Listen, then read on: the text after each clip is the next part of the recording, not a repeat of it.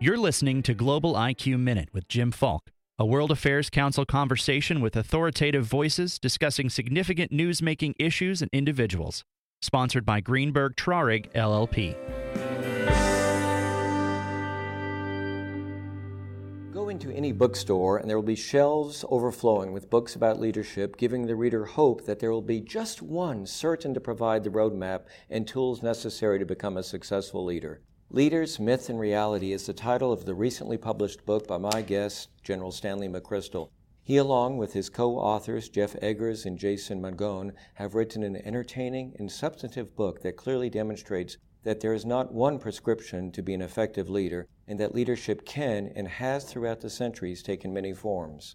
In 2010, General McChrystal, a graduate of West Point, retired from the U.S. Army as a four-star general. Since then, he has authored 2 New York Times bestsellers, My Share of the Task and Team of Teams, and has become a highly sought professor at Yale University's Jackson Institute for Global Affairs, as well as a founding partner of the McChrystal Group, a global consulting firm with clients including Intuit, Monsanto, and Cisco, to name just a few.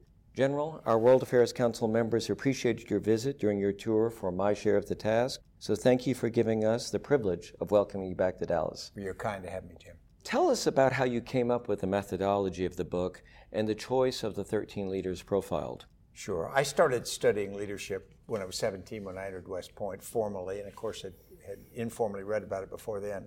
I was trained in leadership, educated in leadership, practiced leadership, and I got to this point in life and realized, even after teaching leadership, that I didn't think I really understood it. And it struck me that we don't understand the essence of leadership. We circle around it, we try to make lists, we do all the things to try to be good leaders, but we keep being frustrated with that. So we decided to go back to first principles. We went back to Plutarch, the original biographer. We studied Plutarch's lives, where he profiled 48 leaders in pairs.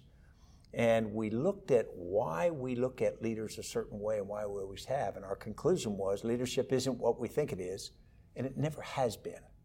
It's been affected, or you could say infected, by a certain mythology that causes us to simplify how we think about leadership.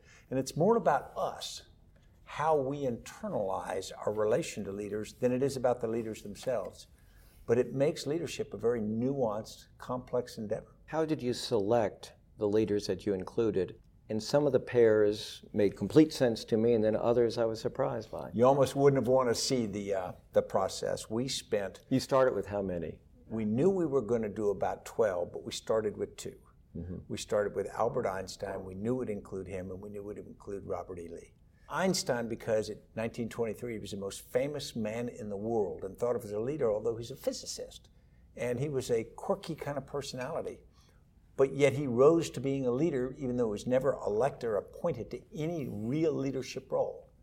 And then, of course, Robert E. Lee, because my own life story had been intertwined with the ideas and values of Robert E. Lee and his story. And I spent a lot of time in Rockbridge County, too. There you go.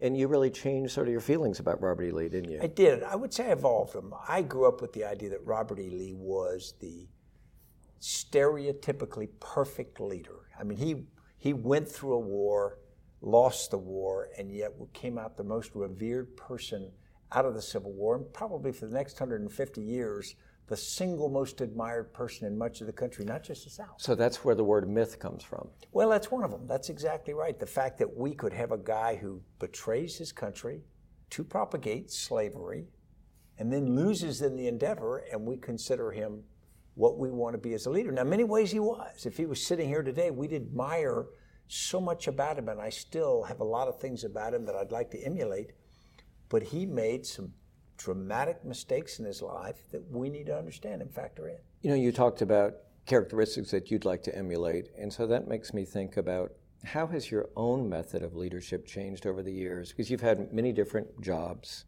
and how have you taken steps throughout your career, depending on these circumstances, to reinvent Stan McChrystal? Sure, I think like most of us, I started trying to do what people told me to be as a leader. I read books about leaders and leadership, and then there were checklists of behaviors or things that you do, and I tried to do those. I became a very centralized, strong leader as a young officer in the Army. I had an infantry company of about 150 mechanized infantrymen and 14 armored vehicles, and I put them all on the same radio frequency. So if I said turn left, all 14 turn left. So top down. Yeah, and I mean, completely top down. Later in my career, what I understood that the real power in the organization is in the other leaders, because you add all that together, and no single leader can approach anything like that. So I became more and more decentralized over the years and more indirect in how I think leadership works. As I've gotten even older, I realized that leadership is this interaction with the followers and interaction with the environment. So you can't walk in and shape the environment. You have to react to the environment. You have to react to the leaders you have, which means you have to lead differently in every situation. And followers can be your family, they can be your employees. One of the things that I've always wrestled with is how to instill in the people that I've worked with not to be afraid of failure. And you wrote in the book, leaders most often fear responsibility for failure more than enemy fire. For some, reputation is zealously protected, and overall caution and timidity are more common than physical cowardice.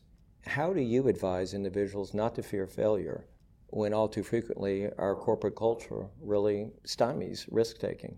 I think there are two things. First, you have to explain to them the cost of not making decisions. People try to get so much information that they mitigate risk to zero, but in reality, not making a decision sometimes constitutes failing in an opportunity or a risk. So that's the first thing. And then the second is everybody looks to see what happens to people who fail. The United States has an entrepreneurial society, and we have pretty easy things like bankruptcy laws to encourage people to fail and try again. But in most organizations, the idea or the culture around failure still puts a black mark on a person, and so people want to avoid it. And so what we find is you've got to create an environment where they understand that not only do you expect them to make decisions, you expect them to have a percentage of failure. As we point out in the book, even when Ted Williams broke the 400 batting average, it meant he failed almost 60% of the times he went to the plate. I'd love to ask you to talk about some of the leaders included in the book. Walt Disney was someone who had a public persona that was very different than the way he was behind the curtain. Wasn't such a nice guy. So why did people still want to work for him? Well, because he was creating a vision and had an energy. When he was a young animator and he started Disney Studios, that was a place to be. When he decided to take on the idea of Snow White and the Seven Dwarfs, he brought all of his employees in after dinner one night and gave them a 3-hour talk where he played out every part in the Snow White story and then told them we're going to make a 2-hour animated movie, and nobody had ever tried that before. The excitement of it all. Mm-hmm. Now, 4 years after its release, successful release, they did a big strike against him because he was a tough boss, but it still was magnetic to work for somebody who's taking you somewhere. And he really understood about a brand, didn't he? Absolutely. And that made me think about someone else who has been successful selling a brand that might be a little ambiguous, our president. Well, he has, and he has sold an idea of simplifying what we need to do in the nation, and he does it very effectively. And what we have to do is understand that followers have responsibility. We don't stand and wait for a leader to tell us what to do. We select, we elect, we support. We do all the things for leaders that give them the ability to do that. So we can't do anything but look in the mirror and say what we get is what we choose and what we accept. So we have to make those decisions. I think you and some of your colleagues have been somewhat critical of President Trump, especially when he was so outspoken about Admiral McRaven, and I wonder what you think about that, if you might tell our listeners. Well, I'm a huge admirer and very close to Bill McRaven, and I think that when we talk about leaders, we've got to have leaders reflect the values we want. Bill McRaven reflects the values I admire. Other leaders like that, and I think that as long as we are loyal to them, celebrate them, they're not perfect, but they take us in a better direction. That's the kind of people I want to follow. You know, there's another leader that you highlight, and I may not pronounce his name correctly, and so you probably know who I'm talking about, and that is the Chinese, 15th century Chinese Admiral Zheng He. Zheng He. There we go. And he's really being brought back to life by the Chinese leadership. Tell us about that. Most of us never heard of him, but in the 14th century, he was reported to have been 7 feet tall with a waist 5 feet around. Yeah. That's probably not accurate, but he led these fleets of treasure ships, And he led them through much of the world, connecting China to the world. Now, we think of China as this insular middle kingdom that didn't let foreigners in. In fact, there was a period when they reached out. The modern Chinese regimes are now using the legacy of Zheng He to push out the idea that China is a global power. So if you were setting out right now to hire one of the leaders, would you hire Leonard Bernstein, Coco Chanel, or someone else in the book? It would depend entirely on what job I had at hand. If it was leading an organization, I'd hire Dr. Martin Luther King. And why?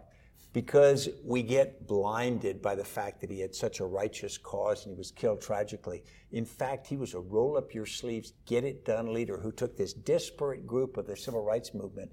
He was never elected, never appointed, and yet he pulled it together and for 13 years led this thing, holding fast to nonviolence against a lot of resistance, and he did it all before age 40. Think about that. Now, there was one man in your book that surprised that was included, because nearly everyone, they may have some characteristics that we might not want to emulate, but we can admire them. But you include Abu Musab al-Zarqawi. Why was he included, and what made him a leader? Well, Abu Musab al-Zarqawi was in the Zealots. We paired him with Maximilien Robespierre, and he was a psychopath. But the thing about Zarqawi that was so amazing, in the 2.5 years that I fought him directly... You took him out. We killed him. We did. And I don't grieve for him, but I do admire him in many ways. I respect him because he was completely committed to his cause. He was willing to do even horrific things because he believed his cause was so right. And because of that, the magnetism of this sort of white-hot flame of passion attracted people who didn't share his full commitment, but caused them to follow him in doing things. I want to congratulate you on writing another excellent book, Leaders, Myth, and Reality. Stan, thanks again for joining us. Jim, thank you for having me. Thank you for listening to Global IQ Minute with Jim Falk, a production of the World Affairs Council of Dallas-Fort Worth. Subscribe and rate Global IQ Minute on iTunes, Stitcher, or your favorite app. For information about a World Affairs Council in your community, visit worldaffairscouncils.org. The Global IQ Minute is sponsored by Greenberg Traurig, LLP, a global firm with 2,000 attorneys and 38 offices across the globe. Visit the firm at gtlaw.com.